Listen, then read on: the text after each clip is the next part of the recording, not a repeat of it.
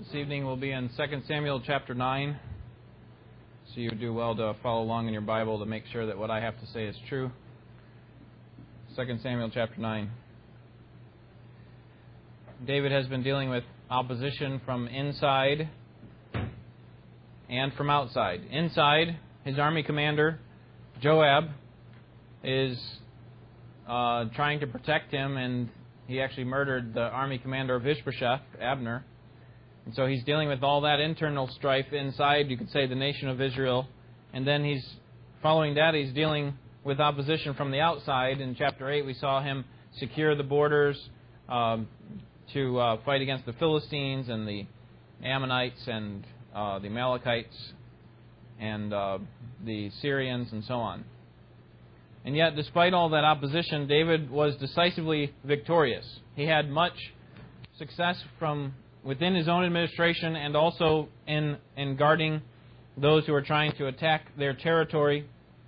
He had much military success, financial success, and despite all that, he did not use his success as a way to advance his own position, primarily, his own house. Instead, in fact, look at chapter 8, verse 15. He used his success in order to serve the people. In verse 15, it says that David reigned over all Israel, and David administered justice and righteousness. So, David first seeks to build a house for God. He's thinking not of himself, but of God, and God humbles him and says, you can't make plans for me. I'm the one who makes plans for you. I'm going to build a house for you. And so after that, he decides, you know what, I'm going to use my resources, my success, to serve the people with justice and righteousness. And that's really a summary of David's ministry to the people. And now it's going to be demonstrated here in chapter 9 in his treatment of Jonathan's son, Mephibosheth. So let's look at the text together, beginning in verse 1. This is the word of God. Then David said, Is there not yet anyone left of the house of Saul that I may show him kindness for Jonathan's sake? Now there was a servant of the house of Saul whose name was Ziba, and they called him to David, and the king said to him, Are you Ziba? And he said, I am your servant. And the king said, Is there not yet anyone of the house of Saul to whom I may show the kindness of God? And Ziba said to the king, There is still a son of Jonathan who is crippled in both feet. So the king said to him, Where is he? And Ziba said to the king, Behold, he is in the house of Machir, the son of Ammiel, in Lo-debar. Then King David sent and brought him from the house of Machir, the son of Ammiel, from Lo-debar. Mephibosheth, the son of Jonathan, the son of Saul, came to David and fell on his face and prostrated himself. And David said, Mephibosheth. And he said, Here is your servant. And David said to him, Do not fear, for I will surely show kindness to you for the sake of your father Jonathan, and will restore to you all the land of your grandfather Saul, and you shall eat at my table regularly. Again he prostrated himself and said, What is your servant that you should regard a dead dog like me? Then the king called Saul's servant Ziba and said to him, All that belonged to Saul and to all his house I have given to your master's grandson. You and your sons and your servants shall cultivate the land for him, and shall bring in the produce so that your master's grandson may have food. Nevertheless, Mephibosheth, your master's grandson, shall eat at my table regularly. Now Ziba had 15 sons and 20 servants. Then Ziba said to the king, According to all that my lord the king commands his servant, so your servant will do. So Mephibosheth ate at David's table as one of the king's sons. Mephibosheth had a young son whose name was Micah, and all who lived in the house of Ziba were servants to Mephibosheth. So Mephibosheth lived in Jerusalem, for he ate at the king's table regularly. Now he was lame in both feet. David has learned something from the mercy that he has been shown by his heavenly Father.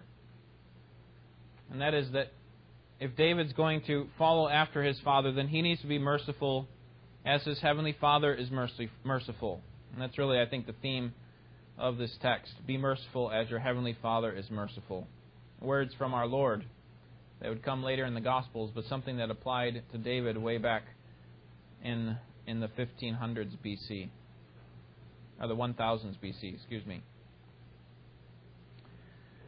Be merciful as your heavenly Father is merciful. in this text we see two main ideas. First, a promise fulfilled, and secondly, a motivated mercy. David is going to fulfill a promise that he had made several years earlier. And then we're going to see the reason why he shows that mercy. And I'm going to argue that it's because he understands the mercy that's been shown to him. First, a promise fulfilled in verses 1 through 4. The expression of this covenant, this promise, goes all the way back to 1 Samuel 21, which we're going to see in just a minute. But here we see what it looks like when he follows through on his promise.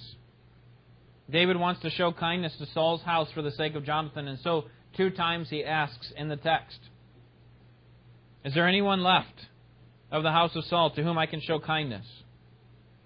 And he repeats that same idea in verse 3. And the repetition, the author could have just said that one time and then moved on, but instead he repeats it in order to emphasize that this is important. Why would David want to show kindness to someone in Saul's house? Is David at a time in his life as king where he's lonely, needing a friend? Maybe he missed his close friend Jonathan. Notice the word there in verse 1 and verse 3, kindness. That word kindness is probably not the most helpful translation in the New American Standard. It comes from the Hebrew word, which is usually translated as loving kindness. It's usually translated as something that God does for us. That He shows to us His loving kindness, or as I've described it before, as His loyal love, His covenant faithfulness. That's what that is. Usually it's God and Israel. I'm going to show my loving kindness. My loving kindness is better than life. That's the idea here. David's saying, I'm showing my covenant faithfulness to you, to the house of Saul. I'm showing my loyal love for the sake of your father Jonathan. That's what he's going to say in verse 7. And the recipient of this covenant faithfulness is Jonathan's son, Mephibosheth, as we see in verses 2 and 4. And so David sends in order to find this out, he first needs to send for Saul's servant. Apparently, now that Saul's dead, Jonathan's dead, Saul's servant Ziba is still caring for Saul's estate. He's taking care of all of his land and his resources. And so David sends for him. And this servant Ziba tells David that there is one person left in the house of Saul. One person remaining. We aren't introduced to him by name, really, until we get to verse 6. But we know that there's a son left, a grandson of Saul, a son of Jonathan. And we were already introduced to him in chapter 4, verse 4. Let's turn back there and see. But even at that time, what you're going to notice here is that it's just kind of a blip on the screen. It's not very important. It's not a very important role. It's kind of just a background story. We don't learn much about him here, except for how he became lame in his feet. Verse 4 says, Now Jonathan, Saul's son, had a son crippled in his feet. He was 5 years old when the report of Saul and Jonathan came from Jezreel. In other words, the report of their death in battle. And his nurse took Mephibosheth up and fled. And it happened that in her hurry to flee, that he fell, and he became lame. And his name was Mephibosheth. So now you can turn back to chapter 9. Here in chapter 9, much time has passed. How old was he when he became lame? How old was he when Jonathan and Saul died? What did it say in chapter 4? He was 5 years old. And yet, if we look down in verse 12 of our chapter, it says Mephibosheth had a young son whose name was Micah. So, if he has a young son that's probably about the age that he was when he became crippled, then he's probably, there's probably been a number of years that have passed, maybe 20 or 25 years, who knows. Whatever the case, David sends for him. Mephibosheth is living in his grandfather's area, probably just trying to stay low-key in this Gilead region, really a farming community. This land called Lo Debar, It's east of the Jordan River, about 10 miles south of the Sea of Galilee. And they call for Mephibosheth, and they have him come before the king. David wants to express, he wants to follow through on a covenant that he had made to Mephibosheth's father and grandfather. So in order for us to see this, I think it would be helpful for us to go back and see when he established this covenant. When did David make a promise that he would care for the house of Saul? Because when we look at the story here in chapter 9, we might think that David is just bored or that he's uncommonly concerned for the well-being of the disabled. But that's not the point of the story. You know, we might come away with this, well, we need to care better for the disabled. That's not the point of 2 Samuel 9. I think there's a twofold focus. First, a promise fulfilled, as we're looking at now, and then a motivated mercy. But this promise fulfilled really is grounded in, it's rooted in the motivated mercy. I'm going to try to show you that from the text and from the rest of Scripture. But in order to see this promise, go back to chapter 20 of 1 Samuel. 1 Samuel 20. Jonathan here is speaking to David, and he calls for David to make a covenant. 1 Samuel 20, verse 14 says, "If I am still alive, will you not show me the loving kindness?" Did you notice that word there? That's the same Hebrew word that we have in our text. Who's left of the house of Saul to whom I can show loving kindness? The same word. Same root word in the Hebrew. "That I may not die." Then verse 15, "You shall not cut off your loving kindness from my house forever, not even when the Lord cuts off every one of the enemies of David from the face of the earth." So Jonathan says, listen, if I die, would you continue to show loving kindness to me? And David agrees to that covenant in verse 17. They make this vow together, and they loved each other as they loved their own lives. The main line that we should keep in mind here is this one here in verse 15, which is really the core of the covenant. You shall not cut off your covenant loyalty, your loyal love, your covenant faithfulness to me, your loving kindness from my house forever. And then notice the last phrase there, verse 15, because this is interesting. Not even when the Lord cuts off every one of the enemies of David from the face of the earth. So David, when all of your enemies are laying at your feet, and you have nothing left to conquer, then still continue to show favor to my family, even when that's the case. The reason I think that's important is because that's essentially what time period David is in when he's making this covenant. Right? He's had all of his enemies lay at his feet. His borders are secure. His land is secure. And now he's saying, how can I go back and follow through on this covenant now that all of my enemies are destroyed effectively? We never hear of the Philistines again. So there's the initial promise. They enter into this covenant. Another expression of the promise is seen in chapter 23. So turn over there, chapter 23, verse 17. David is hiding from Saul, and Jonathan sneaks away in order to have a meeting with David. And David here reassures Jonathan what he had promised back in chapter 20. Chapter 23, verse 17. "Thus he said to him, Do not be afraid, because the hand of Saul my father will not find you, and you will be king over Israel, and I will be next to you. And Saul my father knows that also." So the two of them made a covenant before the Lord, and David stayed at Horesh while Jonathan went to his house. So this is really the two of them renewing the covenant that they had already made. And then turn over to chapter 24, because David did not just make this promise to Jonathan. Chapter 24, verse 20. This is when Saul's going after him, and David escapes.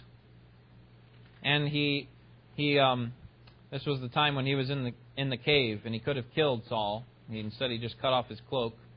And then he gets distance away and calls to Saul and said, Look, I did not kill you.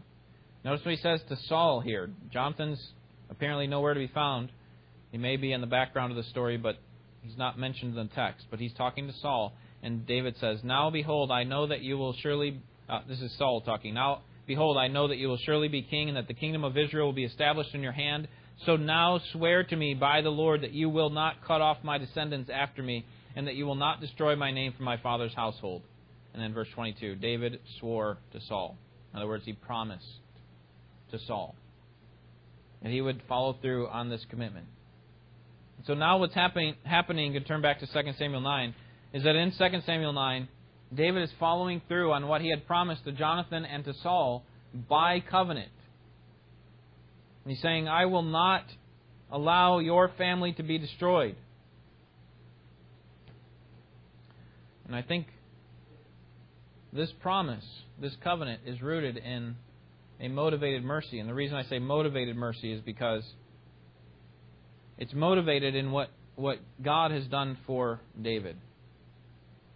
In verses 5 through 7, we see this initial act of mercy. Initial act of mercy. Mephibosheth is brought before David in verses 5 and 6. And what must he have been thinking as he is brought before the king? What is he going to do to me? And the reason I think that is because of verse 7. David said to him, do not fear. If he said that, then apparently Mephibosheth is very fearful. He falls down on his face, prostrate before David. I mean, certainly Mephibosheth had read the newspapers over the last couple of years and had known that his uncle Ishbosheth was competing for rule in the northern kingdom of Israel. And he probably also had heard that Ishbosheth's army commander, Abner, had tried to gain strength in under the rule of David, and instead of gaining strength, he actually was killed by David's lead commander, head commander. Mephibosheth knows all these things. In other words, Mephibosheth knows that while his grandfather was alive, there was a war between the house of Saul and the house of David. And now that his grandfather has died, there's still this battle, this conflict, this tension between the house of Saul and the house of David. And Mephibosheth, being from the house of Saul, is coming before the house of David. And what must he be thinking? And yet David wants to calm his fears. He says, do not fear, verse 7. I will show you kindness for the sake of your father. There's that word again. I will show you loyal love. I will show you covenant faithfulness. Now this is important for us to understand, because the secular pattern of kings was to destroy anything or anyone who was a threat to his throne. Anyone who tried to overthrow, or even who was a potential heir to the throne. The next in line, the family was often killed after the king had died. The next one in line would kill the rest of the family so that none of them could take the throne away from him. And this is why I think Saul was so concerned in 1 Samuel 24 that we saw earlier.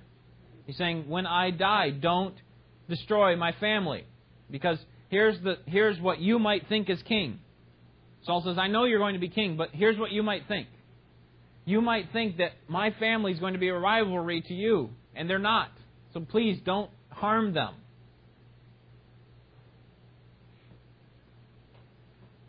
Saul knew that the probable thing for the new king was to destroy all the threats to the throne. And so for David to keep Mephibosheth alive, this is a vulnerable move on his part. Because there may be pockets of people who still want to follow the house of Saul. And we have someone that's still from the house of Saul alive. And if David allows him to live, then David's putting his own throne at risk.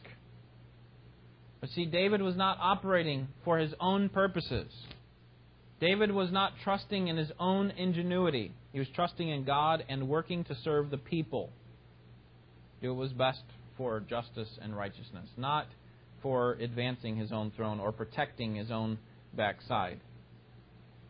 So he says there in verse 7, I will surely show you loving kindness, hesed, loyal love. Now it's amazing, the promise that David made was that he would keep them alive. That's all that Jonathan asked, that's all that Saul asked. Don't kill them, spare their lives. And David could have just done that by sending them away, or putting Mephibosheth in prison or something. You're not going to have any free reign, but instead, what we have is this abundance of mercy that David shows to him. David pours out so much more than what he had promised. So I promised to keep you alive, but here's what I'm going to give you. I'm going to give you much more than that. Notice the promise, the abundance of blessing in verses 7 through 13. The abundance of blessing. There's these three blessings that we see in the text. First, the restored estate of Saul. The restored estate of Saul. Now, this doesn't mean restored power, estate, talking about the land that Saul had owned. That goes back to Saul. That goes back to Saul's family. That goes back to Mephibosheth. You see that in the second part of verse 7. So I'm going to show kindness for the sake of your father Jonathan, and will restore to you all the land of your grandfather.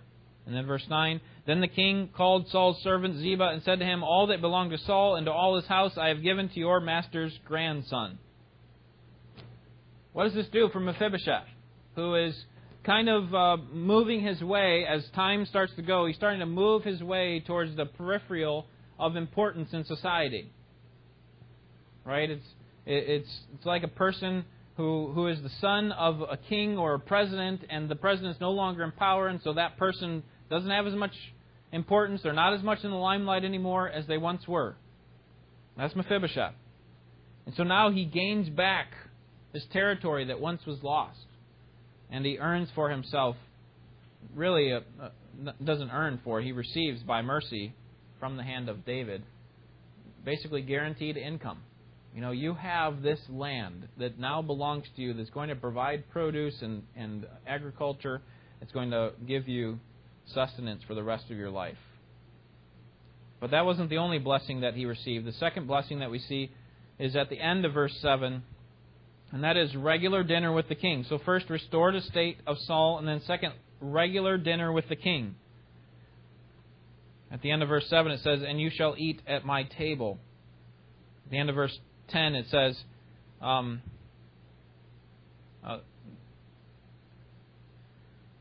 it's not verse 10.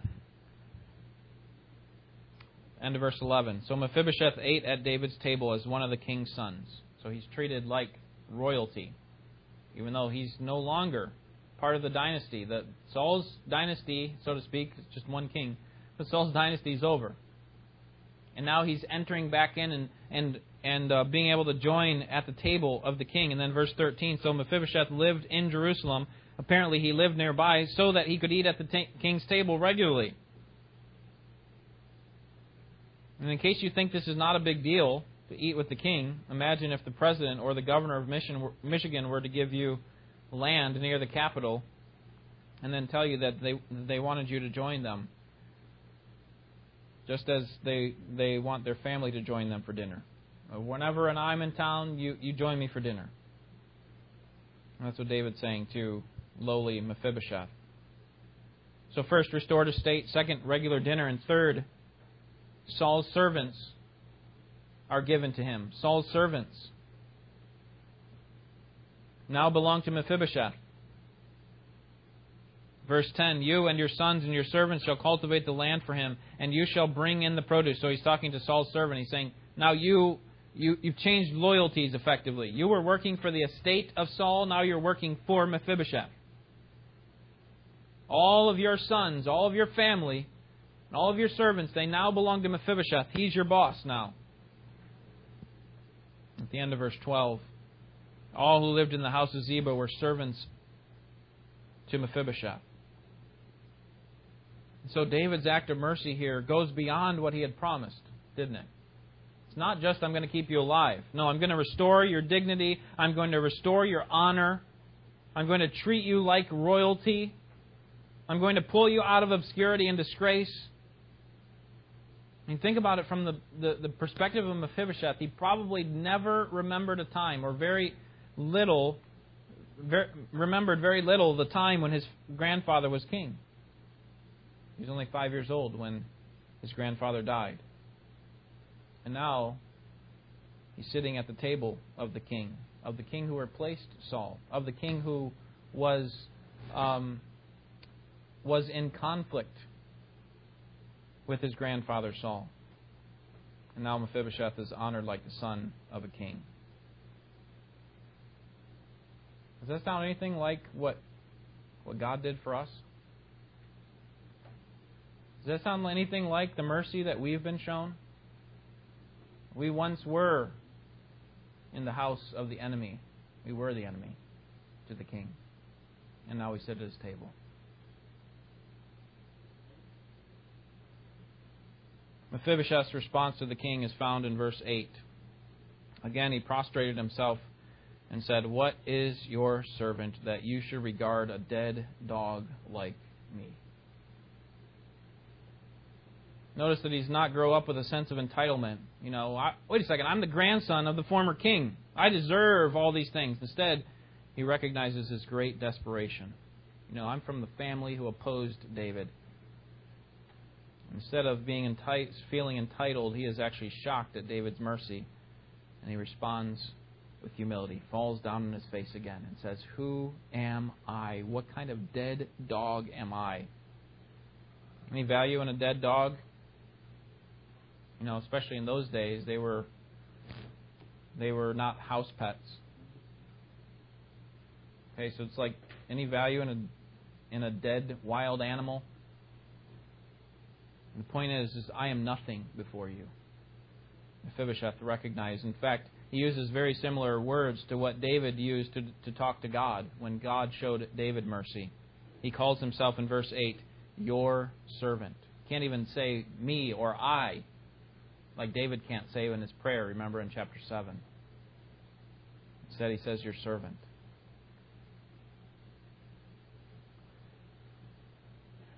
So let's trace these acts of mercy that David has shown, see where it is sourced.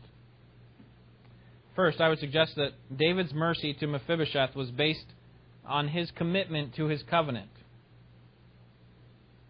David's act of mercy was based on his commitment to his covenant. And I think that the main focus of this text is that David is merciful to someone who is undeserving. Saul's grandson. And yet, David acts with mercy towards Saul's grandson because of his promise. How easy would it have been for David to justify his situation, saying, you know what? I know what I said to them about protecting their family line and all that, but it's just too dangerous. I can't follow through on this promise. Mephibosheth and his servants could overthrow me as king, and I have too much to accomplish. Here's the spiritual part. I have too much accomplished for the work of God. So I can't leave him alive. Who's going to fault him for having that kind of reasoning? And yet David is a man of integrity, isn't he? He said, I made a covenant, and I'm going to follow through with it. And I'm going to do it because I'm going to be merciful because of this covenant. So, this act of mercy to Mephibosheth is based on David's covenant. And then, secondly, let's trace it back a little bit farther.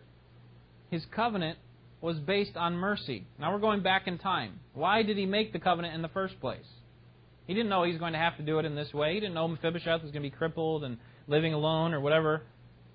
Why did he make the covenant in the first place? Did he have to enter into a covenant with Jonathan?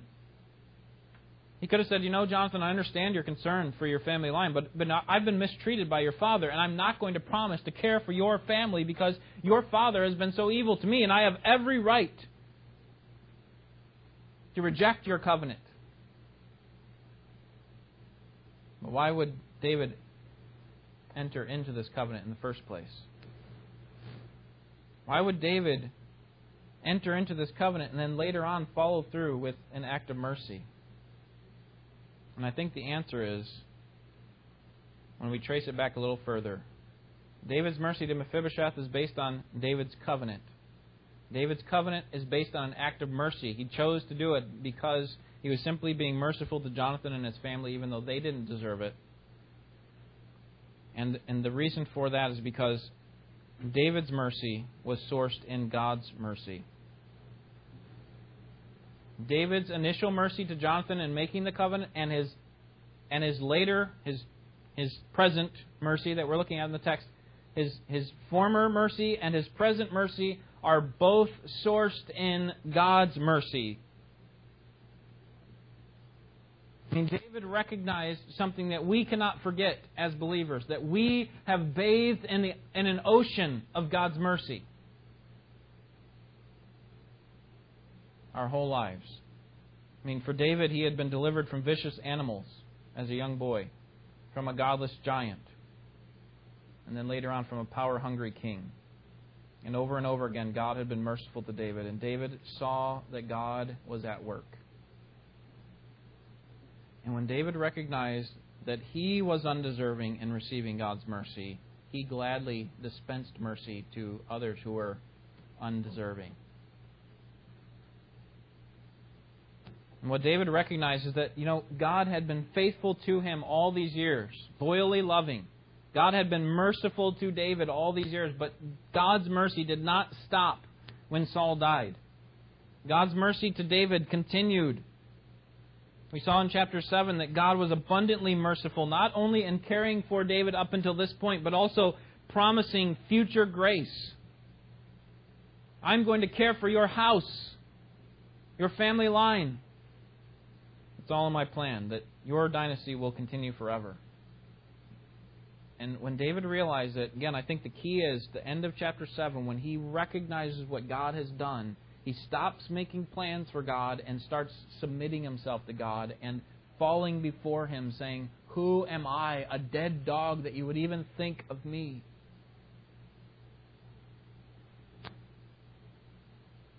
When we recognize that, who we are in light of God, then we can show mercy to people who are undeserving, who look like dead dogs to us. I think David's lavish mercy towards Mephibosheth and earlier towards the family of Saul was sourced in or motivated by God's mercy. Let's see if we can trace it back a little bit farther. Where does God's mercy come from? And I would suggest to you that based on the whole of Scripture, that God's mercy is based on His choice.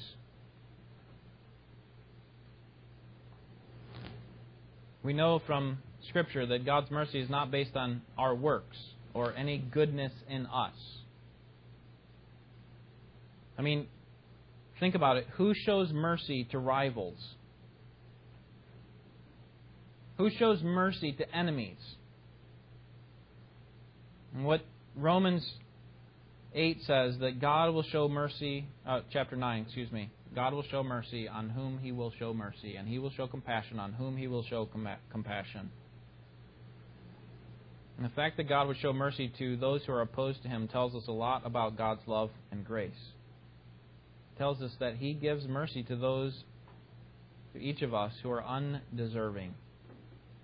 And that should motivate us to show mercy to others who are, in our view, undeserving as well. Listen to Jesus to see how these play together. As we recognize our humble condition in light of God, the mercy we've received, even though undeserving, we are happy to dispense mercy to others. Listen to Jesus in Matthew 10:8. You received without paying, therefore give without pay. Luke 6:36, what I think is the theme of this text. Be merciful as your Father in heaven is merciful. Let's look at that, because I think it'd be helpful. Luke 6.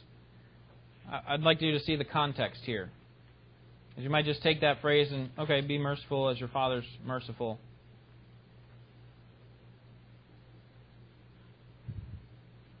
But I want you to see the context of this, because it helps us to see what kind of attitude we ought to have.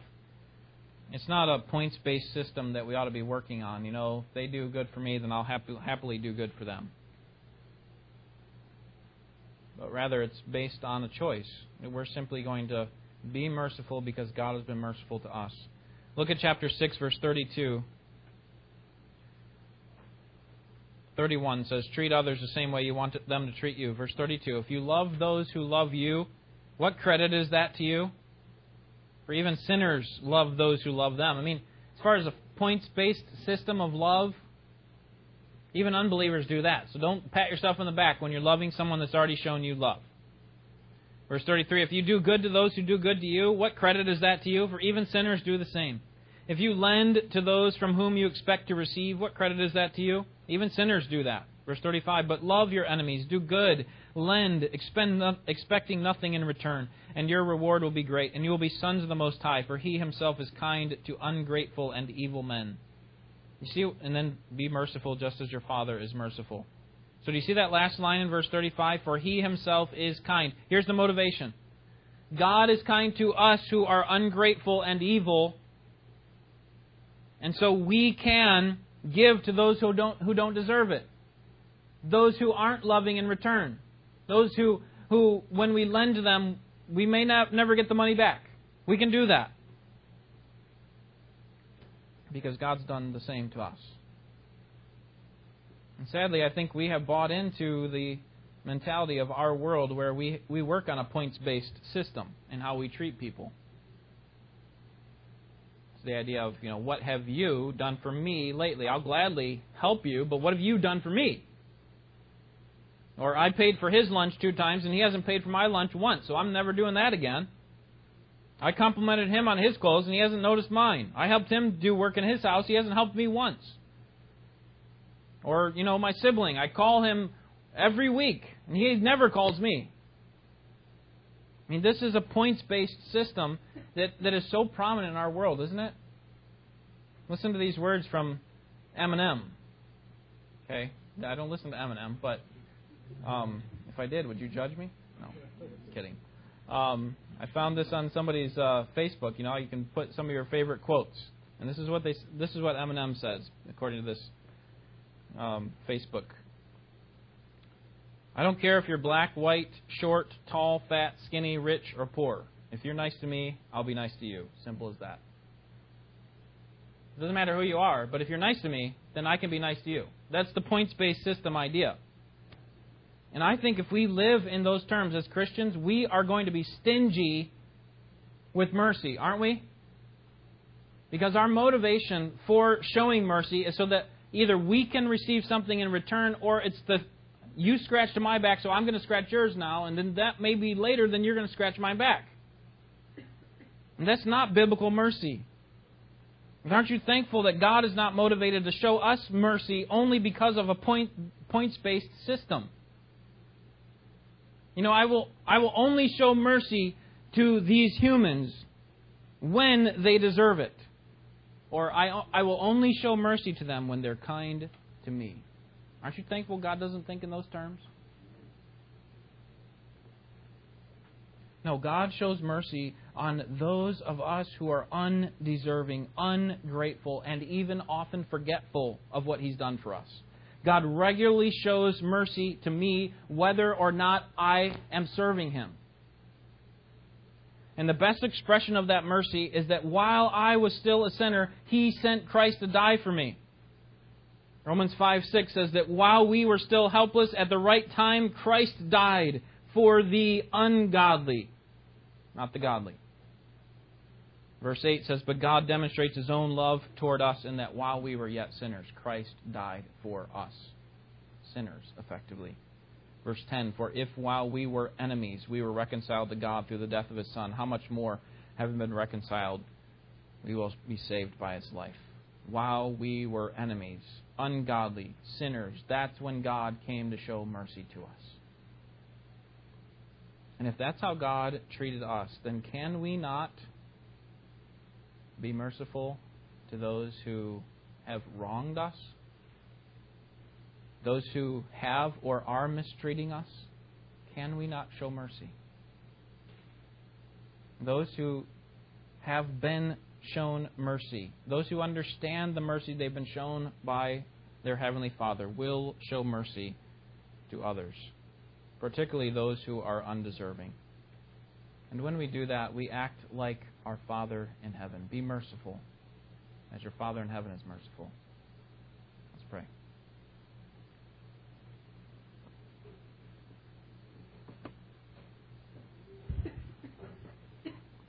Father, thank You for sobering us spiritually It's easy for us to live life with a points-based kind of system, thinking that you respond to us because we've done something good for you, and so kind of your obligation. But Lord, the reason that you've chosen to show mercy to us is not because of any works of righteousness which we have done, but is according to your good choice. Your mercy is sourced in your choice of us. There's nothing that you saw in us that was good. There's nothing that was righteous in us. There was none of us who were righteous, not even one. All of us turned away from you. And it was that at that time, when we were enemies, ungodly, sinners, that Christ died for us. You showed your mercy in the clearest way when you gave your Son for us, so we can never doubt how much you love us, how much you care for us, how much you are committed to your promise to keep us all the way till the end. And so, Lord, we pray that you would use these truths to help motivate us and follow the example of David here with Mephibosheth and show otherworldly kind of mercy to those who are undeserving, those who would otherwise be our enemies. And we pray that you would give us the strength to do that so we can follow your example and be conformed into the image of your Son, Jesus, whom we love. We pray in his name. Amen.